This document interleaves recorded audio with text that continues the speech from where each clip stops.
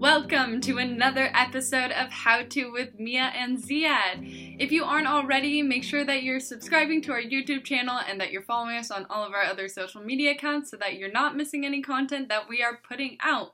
I really hope that you've been enjoying the episodes that we've put out so far, and please, we want to hear your suggestions, so leave them in the comments section of anything that you want us to talk about or clarify, or if you have any questions of any kind. Today we're going to be talking about a whole array of things. We are going to be talking about the overall economic standpoint of the U.S. economy. We're going to be talking about changes in investment strategies under a Biden administration, and we're going to be talking about our outlook, for 2021 and beyond. So I hope that you enjoyed this episode. Stay with us. Of course, everything that we'll be talking about is not supposed to be taken as personal advice. If you have questions about your specific situation, please contact your financial advisor. But with that, let's get to it, Z. That's right. With the recent election coming to a close and the inauguration this morning, we've naturally been receiving a lot of questions on how this change in political power is going to affect the investment and financial landscape. We want to take this episode just to highlight some major details that you should be paying attention to as we enter this new term. So what happened in the election? Well, first and foremost, we saw Democratic candidate Joe Biden and Vice President Kamala Harris win the presidential election, giving the Democrats power in the president's office. In the House of Representatives, we saw Democrats take a majority of the seats there as well, winning 222 representatives over the Republicans' 211. And then in the Senate, we saw a 50-50 split. A major reason behind that being the Georgia Senate election runoff that extended into January, with both Jon Ossoff and Raphael Warnock winning Democratic seats for the Senate. Now, while there is a 50-50 split in the Senate, Vice President Kamala Harris does serve as a tiebreaker vote, and so that gives the Democrats a majority stake in there as well. So we saw a Democratic sweep, something that is going to give the Democratic Party a lot of control over policies for the next couple of years. There are three major policy changes that we can expect to see from a Democratic sweep. Number one would be higher taxes. Business taxes especially are expected to increase. The Tax Cut and Jobs Act of 2017 lowered top corporate taxes from 35% to 21%, but now they're likely to be raised. Other than corporate taxes, taxes on the wealthy will also probably increase. Number two is infrastructure spending. Infrastructure spending is related to clean energy, to roads and the creation of jobs, airports, and is really critical for the U.S. economy. In the 2020 election, Biden pledged to invest $2 trillion in infrastructure. So many Americans at this point have lost their jobs because of the pandemic, and we need a push to help individuals find work again. A lot of this spending is also expected to be on a semi-newer focus, which is renewable energy. Environmental regulations and labor standards, many of which were reversed under the Trump administration, are likely to be a focus. That and stimulus and vaccine distribution. Number three is pressure on big tech. There's already been a lot of momentum with cracking down on big tech. Social media platforms played an instrumental role in the recent violence at the Capitol, and we expect to see structural changes and likely more litigation for large tech names that we're familiar with.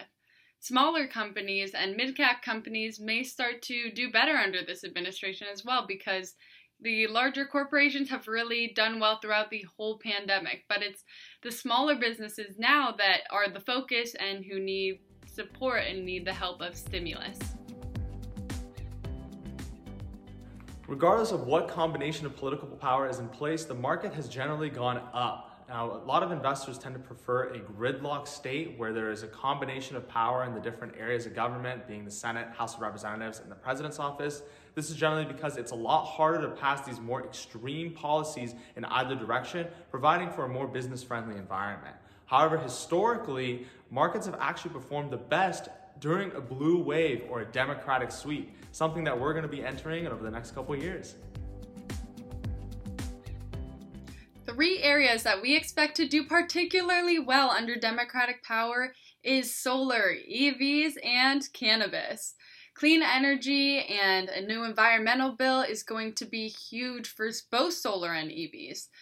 Biden is very progressive with clean energy, and this sector will just largely benefit. Prices are also dropping when it comes to solar for personal use. So if you have solar panels on your house, it's no longer only for the wealthy.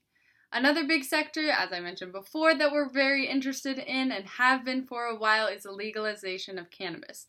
There's certainly a priority on expunging records, some dating all the way back to the 70s and the war on drugs. And this is another industry that could really offer a lot of jobs.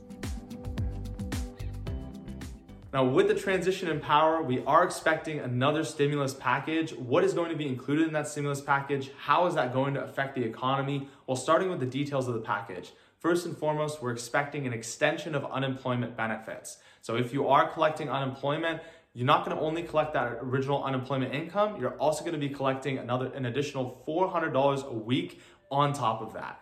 We're also expecting another round of stimulus checks. So you should be receiving an estimated $1,400 to your bank account if you are eligible. Now, in terms of determining eligibility, if you received a stimulus check before, you should be receiving it again, and it goes vice versa. If you didn't receive that stimulus check last time, you wouldn't be expecting this $1,400 as well. Now, how is this going to affect the economy? Well, with this money being pumped into the system, people have an increased ability to buy, have more purchasing power. So with this additional ability to buy things, we are expecting an increase in price as well. We're expecting inflation to rise too. Now, we haven't seen inflation rise too much, but with such an influx of money into our economic system, lots of money being printed, it's only natural for prices to go up. So keep an eye out on prices and check and see if they are continuing to rise.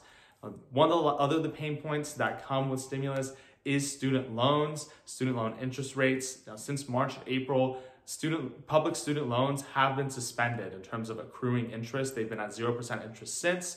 That was set to expire on the 31st, and interest was to start accruing then. But we are expecting 0% interest to stay for longer. And also there have been talks of student loan forgiveness.